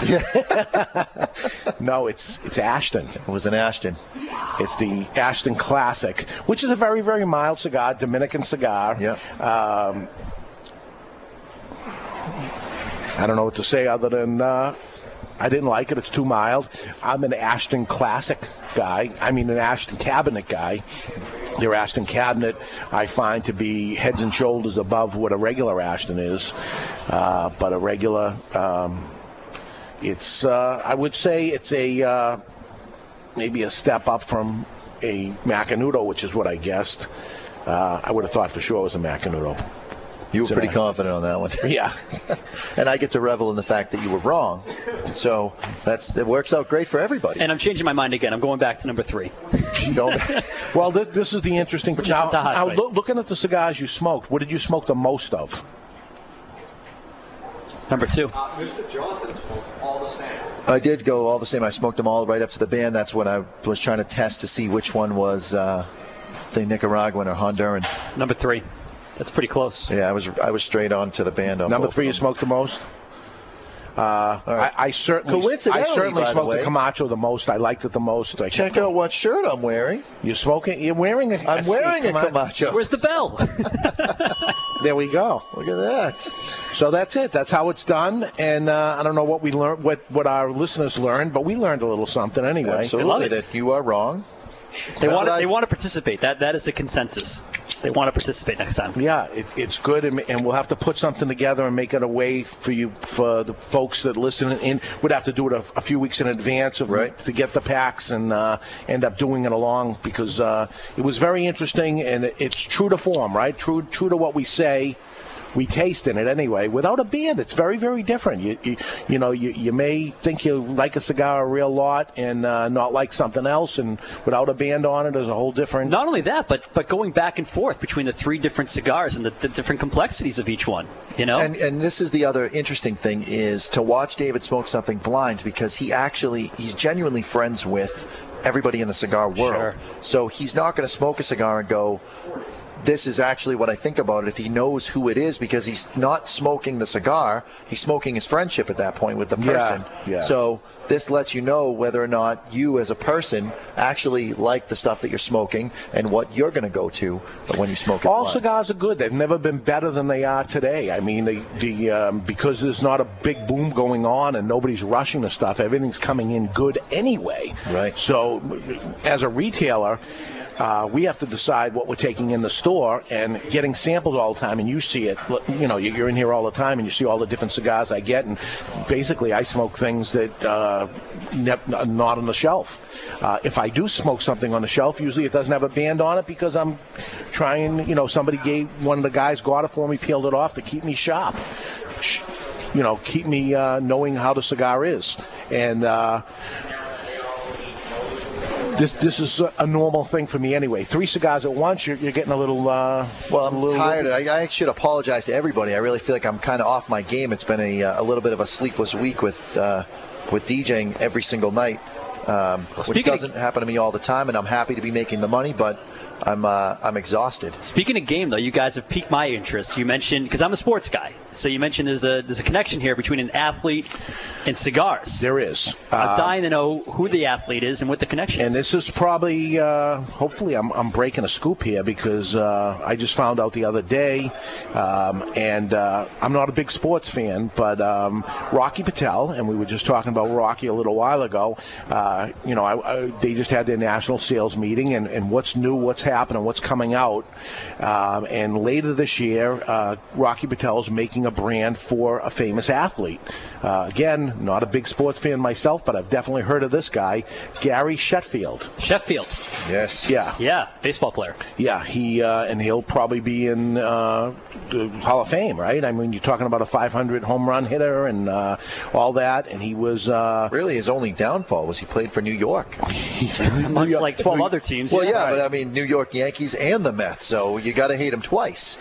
And, playing for a whole bunch of different teams is actually pretty good, because they probably know him all over. From what I understand, he is not a beloved, especially in the Boston area, not a beloved athlete, because of he was the enemy, basically. But he's retired. He got out of the...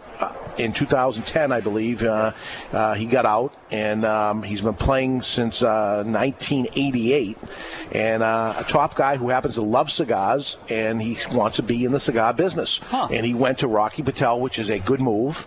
And Rocky is taking on, doing the distribution for it and everything. So you're going to hear of the Gary Sheffield, or lack of a better name, I don't know exactly what they're going to call it, but it's going to be his brand. And he's going to be going around visiting cigar stores, and who knows what, how far it's going to go, but we're working on trying to get him ourselves. Hopefully we'll have him on the show, and we'll have to be better than we were. Interesting. It'd be great to have him in person so I can wear my Red Sox hat. Interesting factoid about Gary is he was ranked 6th in the league in 2010 as hit by pitches. He was ranked number 6 with 135 times he was hit. Oh, he crowds the plate. Yeah. He crowds the plate. And it's not by accident. Again, he wasn't that beloved, I guess. But he was fifth in hits and home runs in 2010, 4th in RBIs, 3rd in actual runs, and he was ranked 2nd in walks, which is interesting. Yeah, 9-time All-Star. Led the league in batting average, 330, total bases, 323. Top guy, and he won the World Series in 1997 with the Florida Mariners. So this guy's got a big rap sheet, along with a little steroid and a little getting in trouble by the law and stuff like they all do. But if you're not cheating, you're not trying. Right. So we'll get more information on that, but there's a little, hopefully a little scoop that the Cigar Authority got for once. And we'll look forward to it, and hopefully we get him on the show, and we talk to him about baseball and his love for cigars. What I would say to him is, number one is it hasn't worked for athletes in the past. A lot of people have come out with a name cigar, and it's going to be a major thing of how they price it and things like that, because they tend to want a lot of money. They used to making millions and millions of dollars, and if they came to the cigar industry looking for that, it's not going to happen. Louis Tiant has been pretty successful now? Well, he's gone through 4 different manufacturers over time, and basically failed 3 times as far as I'm concerned. happened that it didn't work, and he tries another manufacturer, it didn't work. And the latest cigar we've had of Louis Tiant's, I actually liked very much, made by Pepin Garcia. It was priced fairly, as opposed to real bad of overcharging to try to make a lot of money. Well, interesting that he's going with Rocky, because Rocky's obviously one of the hardest working men in the cigar industry. So maybe that's a smart move, and he goes and actually makes it. Okay, a little note just past my desk that this apparently was a secret not to be revealed. And nice. I certainly apologize for that. I thought this was a scoop, and I was... Oh, it's the best. This day is actually getting better as we go along. It is getting better. Your face is actually red. Oh, it's good. Woo. All right, so we'll just move on. Yeah, we'll just stop talking about it. Like we didn't just... I apologize. I sincerely apologize. I sincerely am enjoying this. Oh, it's good. All right, let's move on to the new Padron. Are you sure you're supposed to talk about it? You want to just check your facts? I mean, we could take a break right now if you want to just make some phone calls and make sure any of the other information you have on your desk. Let's stop talking about it. Okay, let's move on, and you just don't bring it up, and then it just goes by. A new Padron is coming out, a new Padron Anniversario called the Padron No. 4. Now, a Padron, there is no Padron No. 4 yet, but you would assume a Padron No. 4 based on what No. 4s are in the cigar world, which is usually like a Corona or something like that. Partagas No. 4 and things like that. They're usually smaller cigars. This No. 4 is a 60 ring gauge. They've never had a Padron 60 ring gauge. So here it comes, and we can expect this soon in an anniversary line, which the anniversary are box press cigars, so I would imagine it's going to be box pressed. Then again, it doesn't say it, so maybe it's not, and maybe I'm not even supposed to be telling you about this. I don't know. No, this is information that it was already in print, so Jesus. Hey. Oh, I love it. It's going to come in natural Maduro. It's a Padron No. 4 in the anniversary line, and we can expect this soon. When George Padron says soon, I don't know what that means. They say April 1st, which could, mean in the Padron world, July. Well, and this also is, if you talk about Padron and their consistency, Padron probably jumped on the 60 ring gauge bandwagon right when it got hot, and sat on the cigars and made sure they were aged properly and blended properly and actually truly a great cigar before they're going to release it. So at this point it becomes highly anticipated and everyone's going to want it. I'm not a fan of the 60 ring gauges. They are selling like crazy. It is popular. What I find that happens in a 60 ring gauge is it loses its flavor. What you would expect from that, whatever line it is that comes out with a 60, because there's so much filler inside of a thicker cigar, it kind of loses its flavor, and it actually is milder, and it doesn't have the flavors and tastes of the smaller ring gauge cigars. Hopefully they juiced it up or whatever to give and I expect nothing less, actually, from the Padrones, that they'll make it so it tastes like a Padron Anniversario despite its 60 ring gauge. 60 ring gauge burns slower, lasts a lot longer. It's a good value. That's why 60 ring gauges are popular right now. So we'll end up watching what happens with that. This young man right here celebrated his birthday this week. He turned 18. And here he is. I met him the other day. Happy birthday. Down. Happy birthday. Welcome to the cigar world. Got a whole world ahead of you. All right, we're going to take a short break. We're going to regroup. I'm going to slap myself around, and when I come back, we're going to tell you about people leaving the cigar industry, New York tax, Cuban cigars, the Little Monsters, and all the events coming up. So stick around, folks. We're going to take a short break, and we'll be back. You're listening to the Cigar Authority on the United Cigar Retailers Radio Network.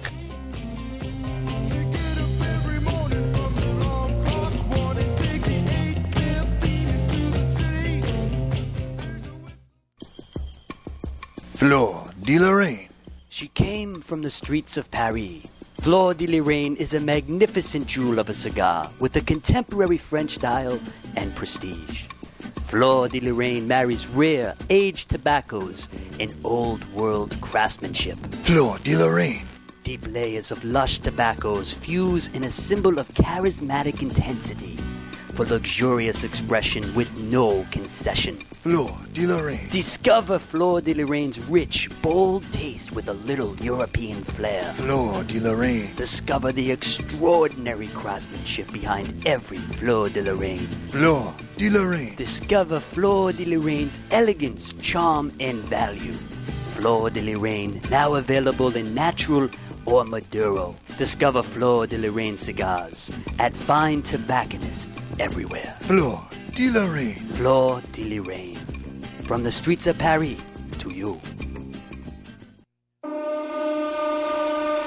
Let me ask you a serious question. Do you like what you're doing for a living? Are you sick of being in the rat race, living life on other people's terms? Hi, this is Chuck Morrison from MakingMountainsMove.com, and I challenge you to take back control of your life and make mountains move to live the life that you were meant to live. If you have a dream, a burning desire, but feel miles away from living it, I can help. You see, I used to be a stressed out corporate slave with time for everyone but me and my family, until I made the decision to follow my heart and pursue my passion. Today, I'm living life on my terms and helping people achieve the same in record time. Look, you have a purpose to serve in this life, and I can guarantee you it's not to be stuck inside of some job or some career that's sucking the life right out of you. It's time for you to take back control of your life. It's time for you to make mountains move. Take the first step today. Head on over to MakingMountainsMove.com and sign up for my free #1 secret to help you get out of your job and into your dream. It's time for you to make mountains move.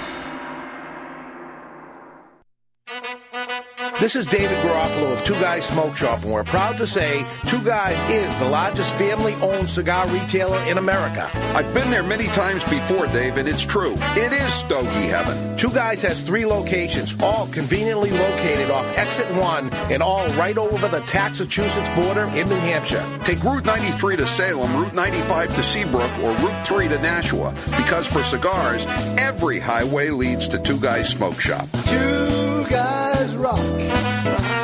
Two Guys Rock. With a billion choices in Stogie Heaven. There's no cigar tax or sales tax in New Hampshire, and coincidentally, we have built 3 glorious cigar shops right over the border. Coincidentally, huh? It's no accident, and just one of the reasons Two Guys is the largest cigar retailer in America. Two Guys Rock. Two Guys Rock. With a billion choices in Stogie Heaven. Another reason could be our cigar selection. Again, the biggest and best, I'm proud to say. Make the pilgrimage to Two Guys Smoke Shop in tax-free Salem, Nashua, or Seabrook, New Hampshire, or find them on the web at twoguysmokeshop.com. It's Stogie Heaven. You like Robusto, I'll take a Toro. You like Oscuro, I'll take Maduro. You like Perfecto, I'll take Torpedo. Sit back, relax, it's Two Guys time. Two Guys Rock. Two Guys Rock. With a million choices, it's Stogie Heaven.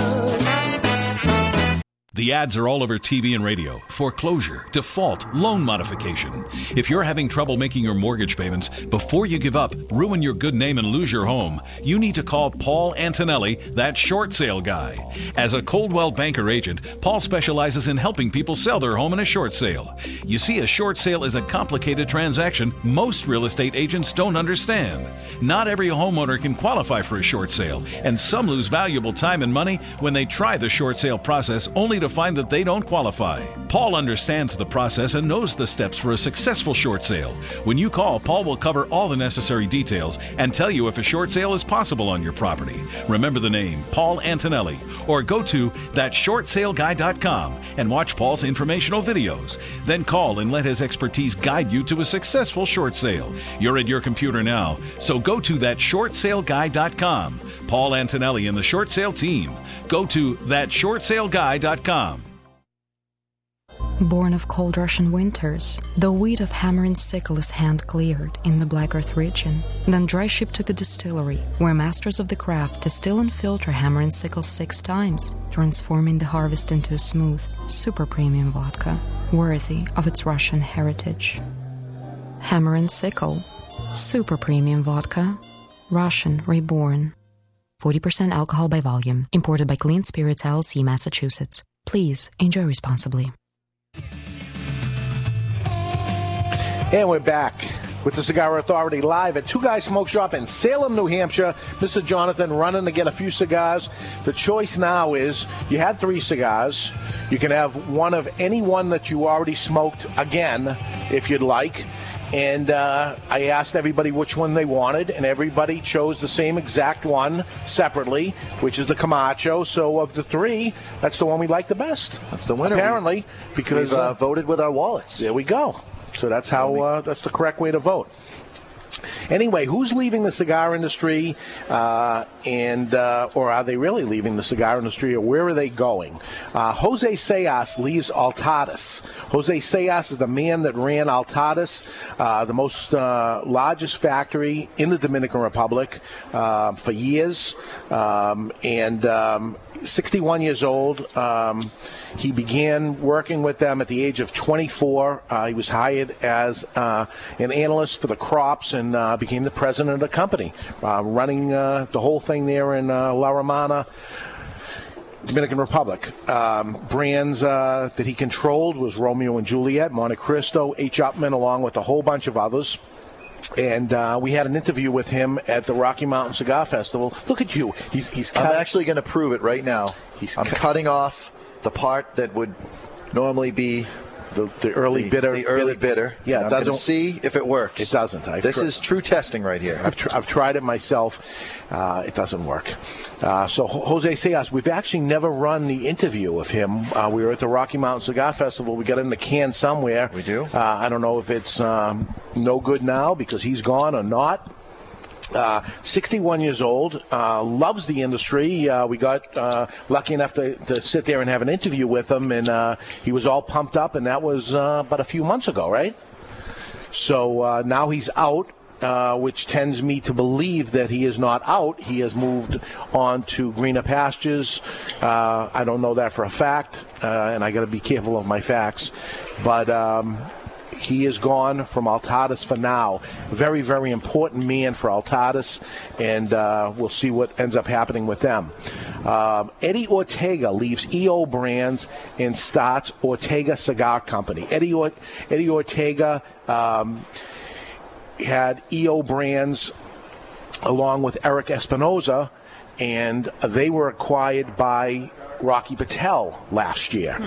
So they got their brands along with a new brand that they, I want to say created, but, and I'll say not much to that. They came out with La Bamba, which was not a created brand. It was a copycat brand of, may I say, my own brand, a brand that I made with Pepin Garcia called Firecracker. Pepin was in the store doing a rolling demonstration some years ago. I had him make a odd cigar, a short Robusto with a long pigtail at the end. He thought it was loco, crazy. And why do you want this? And how many do you want? And I ordered a couple hundred boxes. And I've made it ever since. We continue to make it to this day. And he thought it was the craziest thing. Next thing I know, the same factory produces a brand new brand that came out called La Bamba, which is the Firecracker. I'm not too crazy about that move, but they know how I feel about it anyway. I'm just telling the folks out here in the audience. But anyway, Rocky Patel acquires or partners with the folks at EO Brand, and everything seems to be going good, but all of a sudden Eddie Ortega has left. His first partner, Eric Espinoza, and Rocky Patel now, and off on his own once again, Eddie Ortega in his own brand. And is it called Series D? I believe the brand is called Series D. It didn't work, by the way. I cut it off, and now all I just have is a shorter cigar that still has that early Honduran bitterness bite thing to it. Yeah. And I just have less cigar now. You have less cigar, and you got that. So the answer is, do not shorten your cigar to try to get past the Honduran bite. Deal with it, and you'll have more enjoyable smoke. Just a little early aggressiveness, and as soon as you get past that, some people may love that aggressiveness early on, where I tend to smoke milder cigars. Not that I hate it. It's, I would say, immediately lighting the cigar, I say it's very full body, and then it gets down to medium full. Yep. An inch into it, not even an inch, a half an inch into it. Well, I certainly cut an inch off, so maybe I can save this for International Pipe Smoking Day, and I can really smoke a cigar. I just lit the cigar, and I'm trying to get a draw. I got something on my mind right now. Yeah, you do. Yeah, and I tried to, and there's absolutely no draw at all. I haven't cut it yet. I lit it, but I haven't cut it yet, and I got to guess this is the first time in my life this has ever happened. So, something's on my mind. Yeah. So you're using your own cutter. I noticed. Good, thank you. You know how I feel about people slobbering I had it in my mouth, cutter. And then I used a cutter, and then somebody says, "Can I borrow your cutter?" And my slobber is all over it, which we don't like. So we definitely don't like that. Now with the band on it, see if it tastes like any different cigar. Does it taste better? Does it taste worse? Or does it taste exactly as we did it? And here it is, very, very aggressive early. And I say, wow, a little too strong for me. And watch after a few more puffs how nice it really is. It'll get sweeter. It'll warm up and be my friend. A nice Honduran cigar. I like them. And they make, the folks at Camacho make a lot of, make the red banded Dos Hombre for us, which I love it. But again, the early bite, because that's what it is. It's Honduran tobacco, and it is a 100% Honduran tobacco. Where the Ashton we smoked is Dominican filler and binder, but a Connecticut shade wrapper on it, and the Nicaraguan we smoked, which is Tatuaje, I believe, is all Nicaraguan. So actually, Havey did well. That besides an Opus X or something like that uses a Dominican wrapper. Most Dominican cigars are not all Dominican because for years and years there was no such thing as a Dominican wrapper.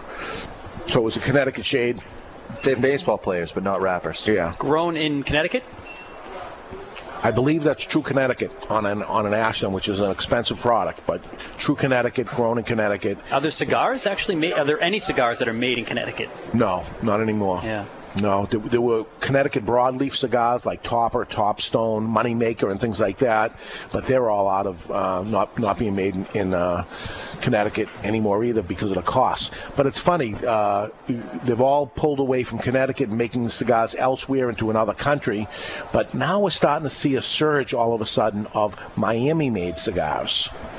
A lot of people out there are starting to make Miami cigars.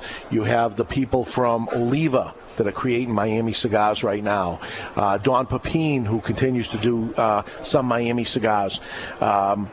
Possibly the Tatuaje Brown label. I can't imagine it's completely still made in Miami because there's not enough rollers down there and the to success. Keep up the production. Yeah, because it's very, very highly successful, the Tatuaje brand. Isn't it interesting? When my wife was on last week, she said that smoking the cigar was a little bit different than she thought. She was expecting it was going to taste dirty or smoky, but in a bad way. That Honduran tobacco gets sweeter as the smoke taints the tobacco while you're smoking it. So you're smoking the cigar like smoking it, but you're also kind of smoking it the same way you'd smoke meats, getting that sweet, smoky flavor to filter through and get absorbed into the cigar as you go along. I don't know about you guys, but I find that to be interesting. Question for you guys from the chat box. Not at all. They want to know if that was the idea behind Nub, the idea of a shorter cigar getting rid of that bitter taste and you getting the sweet spot. Because it's not going to work. No, because if that tobacco has a bitter early taste on it, as Mr. Jonathan did, he took his cigar and he cut an inch off it and said, okay, now let's see if it's still going to have that bitter taste. He cut it. Now he just has a shorter cigar that has the early bitter taste. So that didn't play any kind of role into the Nub? No. I think Nub was going after the bigger ring gauge smoker and being able to say, okay, we can pack all this awesomeness into a smaller package. And Nub even went a step further and they're able to predict how long the cigar is going to smoke for. So you can look at the box and see, okay, this is a 30-minute smoke. Really ideal for someone in New England and saying, okay, this little short cigar is definitely going to last a minute, 30 minutes, or some of them go up to an hour.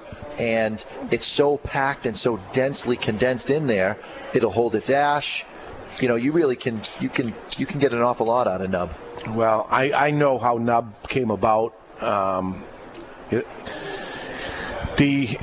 like Jose Oliva to be here to tell the story, but I'll say it anyway because he's not here. Nub came to fruition actually because of the firecracker I told you earlier about. Jose came into town, and it happened to be the day we received the first shipment of firecrackers that came out, and he was intrigued by the short format of the cigar, and he brought it to his attention of his people in the factory and stuff, and they created short fat cigars, which is what the firecracker is, and beefed it up even more, made it even fatter, and that where it stemmed out to. And he told me himself, which was very nice of him to, you know, kind of okay the project type of thing. When I went down to Miami that January, that was actually very close to 4th of July when we received the firecracker for the first time, because that was the launch date, 4th of July, firecracker, right? When I went down, he said, you know, can we go out to dinner? I want to talk with you. And we went to dinner, and then he said, after we have dinner, I want to sit outside with you and have a cigar and explain it to you. And he gave me a unbanded short cigar, and he says, what do you think of this? And I said, wow, interesting, because I had come up with a concept like this before, which wasn't even that. And he said, you know, this stemmed out from the firecracker type of thing, and there's no fuse on it, there's no nothing, but you okay with this? And I said, I'm very okay with it, and we got on board from the initial launch of it, and he did the right thing, you know. Had the people from La Bamba, and if I'm speaking out of turn, I don't really care, had they come to you and said, listen, we're looking at coming out with this, would you have been okay with that if they had come to you behind the scenes? Probably not, because it's an exact, complete rip-off from the same factory and the whole bit. Yeah. You know, I would have said, you know what, you want to make different sizes and stuff? Let's make some different sizes of firecracker and stuff. But, geez, you know, you know what? There's no patent on it on size. There's nothing. It's just, it's such a small industry, and to I don't know, just a. I don't think it was the wrong way. Yeah, I don't think it was a cool thing to do. It certainly would have been. You know what would have happened if they ended up saying it? I probably most likely would have said sure. You know, I don't like to say no to anybody about anything and stuff, and said, you know, all right, it's nice of you to ask or something, but this happens all the time, and you know, this is the whole industry that it gets copied within itself, and lots of things are copied, and I'm sure I've copied things not even realizing I copied them, and you know, or realized it, who knows, but that's what it is, and you know, I'll look at it, you know, it ends up being the hugest, biggest thing and makes millions and millions of dollars. I'll always look at it and saying, you know, that was mine. Yeah. You know, it should have been mine or whatever, and that's the feeling I get, and I hope I get over it. I'm over it. I mean, it's just as it keeps getting brought up or something, it's just you know, it's got that bitter taste. It's got that Honduran bite right off the bat. Only it doesn't get better. So I'll tell you what's not getting better. Segue, huh? Pretty good? Yeah, that's not bad. New York, which has a terrible, terrible tax in New York, is 75%, is looking at a recommended, Andrew Cuomo is looking to change that tax in New York, but as far as I feel, not for the better. The current excise tax on cigars in New York is 75% of the wholesale value. They would like to change that right now and make it 50%. That sounds better, right? 50% of the retail value. So now here's what happens. If a cigar retail costs you $10, it now costs $20. If a cigar presently now... Would that be 15? 15 what? It's 50% of the retail, so it would be half. Double.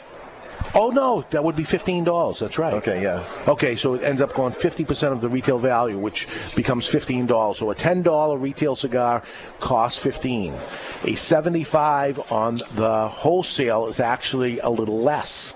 So this is actually an increase. This is a tax increase. So they're playing tricks with the numbers, making 50% look smaller, but the reality is it's of a bigger number. A much bigger number. And they're looking to raise the price on loose tobacco to $4.53 an ounce. So you understand what an ounce is. You know the little bags of pipe tobacco, the smallest little bag of pipe tobacco, which is a Captain Black pouch. Yep. It's about a 2-ounce pouch. The tax on that 2-ounce pouch would now be $9.06 tax. Tax. Just the tax. You haven't paid for the pouch yet. And the pouch is under $9. It's only $5 for a pouch or something. It's $9 tax. So $15 for a 2-ounce pouch of pipe tobacco. That's not cool. So they're losing their minds. Again, CRA is the cigar rights of America, but I hope they're looking at what's happening to the pipe people, because they don't have a lot of people helping them.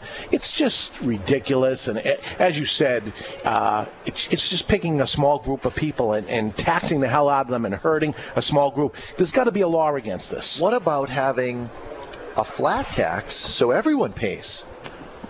On everything. Yeah. How about leave people alone and let them do whatever they want to do? Leave them alone. You want to make, you got a meals tax or a sales tax at 5%. You want to do a tax on pipe tobacco and make that 5% or something like that. Nobody gets hurt.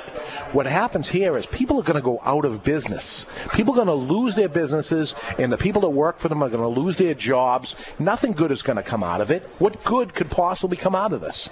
That the state is going to make a whole bunch of money? They're not going to make any money. People are going to go out of business. They're going to make less money than they were doing if they taxed at 5%. This thing has been proven over and over. Rhode Island's the perfect example. Rhode Island put a 50-cent cap on their cigars. It used to be a 30% tax. They changed it to a 50-cent cap, meaning 30% up to 50 cents. So if you bought a $10 cigar, the tax is 50 cents. It's a cap. When it was a $10 cigar and there was a 30% tax, $13. I mean, right. $13. It ends up being a $13 cigar. And when they put a 50-cent cap on it, you know what happened? More people bought cigars. More people bought cigars, and the total amount of money they collected was more than it was when it was at 30%. They made more 50 cents than they did $3 because people were choosing not to buy them in that state. And what they would do is buy online or buy elsewhere. If the plan is to make people stop doing it, they will not stop doing it because you can buy it out of state. You can buy it mail order. So if that was the plan of what was going to happen, but the House Ways and Means Committee is the one that put the law into effect. And the Ways and Means, the money created, is what they tried to do. This was all about making money. So they saw that making $3 on a cigar, they were making less amount of $3 purchases, that if they made it 50 cents, they actually made more money. It's that simple. Wow. Can I be that smart? That's an eye-opener. Am I that smart? No. They are that dumb. I can attest to this. David is not that smart. No, I'm not that smart. I hang out with him every single day. He's really not that smart. And if he's thinking of it, you politicians can think about it. Andrew Cuomo, take your head out of your tushy. Get it together. If it's trying to make money, 75% of nothing is nothing. All right, we only have a few minutes left, and you did tease about the mini monsters, the little monsters. What's going on? Little monsters. Pete Johnson, Tatuaje cigars that we smoked each year. Near Christmas time, he comes out with his Monster Series. And very successful. He's been doing it for 5 years now. And this year's Monster Series that's coming out is going to be the Mummy.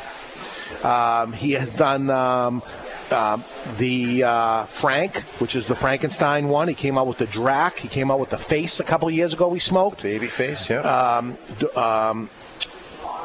The Wolfman, and this year is going to be the Mummy. But this year, and coming out real soon, he is coming out with a series of little baby monsters, or a Little Monster series. So they're coming out in June. Small cigars. They will be, I believe, about 4.5 inches by 50 short Robustos, and it'll be a sampler pack of 10 cigars consisting of 2 of each of the Monster Series of the past. Same blends of the ones that, if you never got to try them, which the early ones, I never even got to try myself, so I'll be seriously interested in this. There'll be 5,000 sampler boxes produced of this, all around the 4.5 by 50 size, 5 of each Monster. You got, instead of the Frank, it's going to be the Frank Jr. Instead of the Drac, it's the Little Drac. Instead of the face, it's the Baby Face. Instead of the Wolfman, it's the Wolfie. This was my favorite. And instead of the Mummy, it's the Mini Mum. The Mini Mum. So it's pretty cool. It's pretty original. Everybody's got a smile on their face as I say it. I'll be looking forward to it. I have no pricing on it or any information, which is normally what I get out of Pete Johnson. Is not much information, but that's what I got so far. I look forward to it, and I think it'll be good. We touched on the subject a little earlier that Whitney Houston passed away. Now, what does this have to do with cigars? I got a little something about cigars. I'm trying to, where is their cigars related to Whitney Houston? Bobby Brown's sister, Tina, sold photographs revealing how Whitney Houston had turned her bathroom in her mansion into a crack house, where she and Brown smoked Havana cigars, split open, laced with marijuana and cocaine rocks. Okay. Oh my God. I'm not really sure that's good information for the cigar world. No, but that's what, that was her touch. That's a terrible tie-in. Just my personal opinion. Well, it's a fact. I would rather just not talk about it. Not it's a fact. That's from the Daily Mail in the UK. That's the information I got from them because that's alleged. And, Thank you. I would like the Cigar Authority world to understand that I have nothing to do with whatever David just read. I wasn't even really listening. As you mostly don't do. You just wait to talk. Right. One thing else I want to mention is new Cuban cigars that are coming out. Not new Cuban cigars, but cigar brands that are coming out that you possibly know well, like punch cigars, for instance. At the bottom of a Cuban punch cigar, you'll look at the very bottom of it, of the label, and it says Punch Habana, and at the bottom it says Manuel Lopez. Manuel Lopez is the guy that created punch cigars before Fidel Castro came in and stole these people's livelihoods and their companies and threw them out and took over everything. It's a communist country. He's the dictator, and he ends up owning all these brands.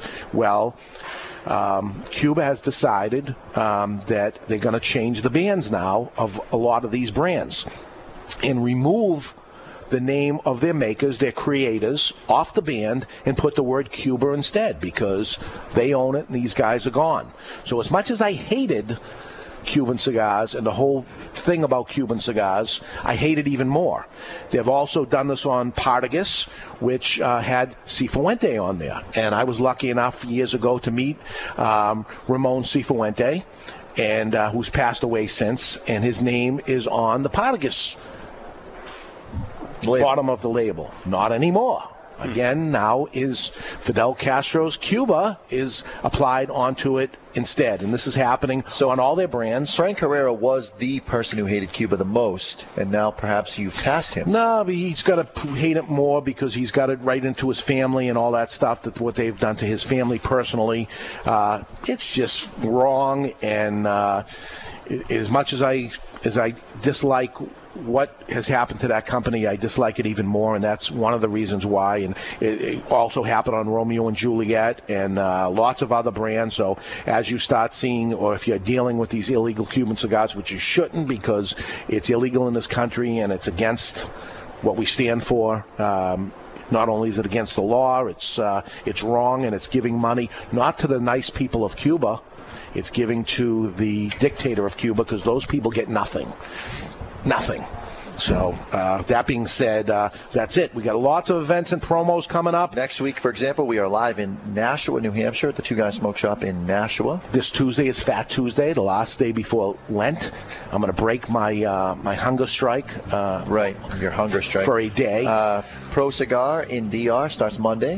This Monday, Pro Cigar. Republic. I know a lot of folks are going out to that. We'll find out all the information. Don't forget, March Madness sale at Two Guys Smoke Shop is Friday, March 2nd, right here in the Salem location. It's a big sale that goes on. You don't want to miss it. Come by anytime, 10 to 10 on Friday, March 2nd. The following day, we will be at the Cigar Bar in Worcester for the NERF. That's the New England Hearth.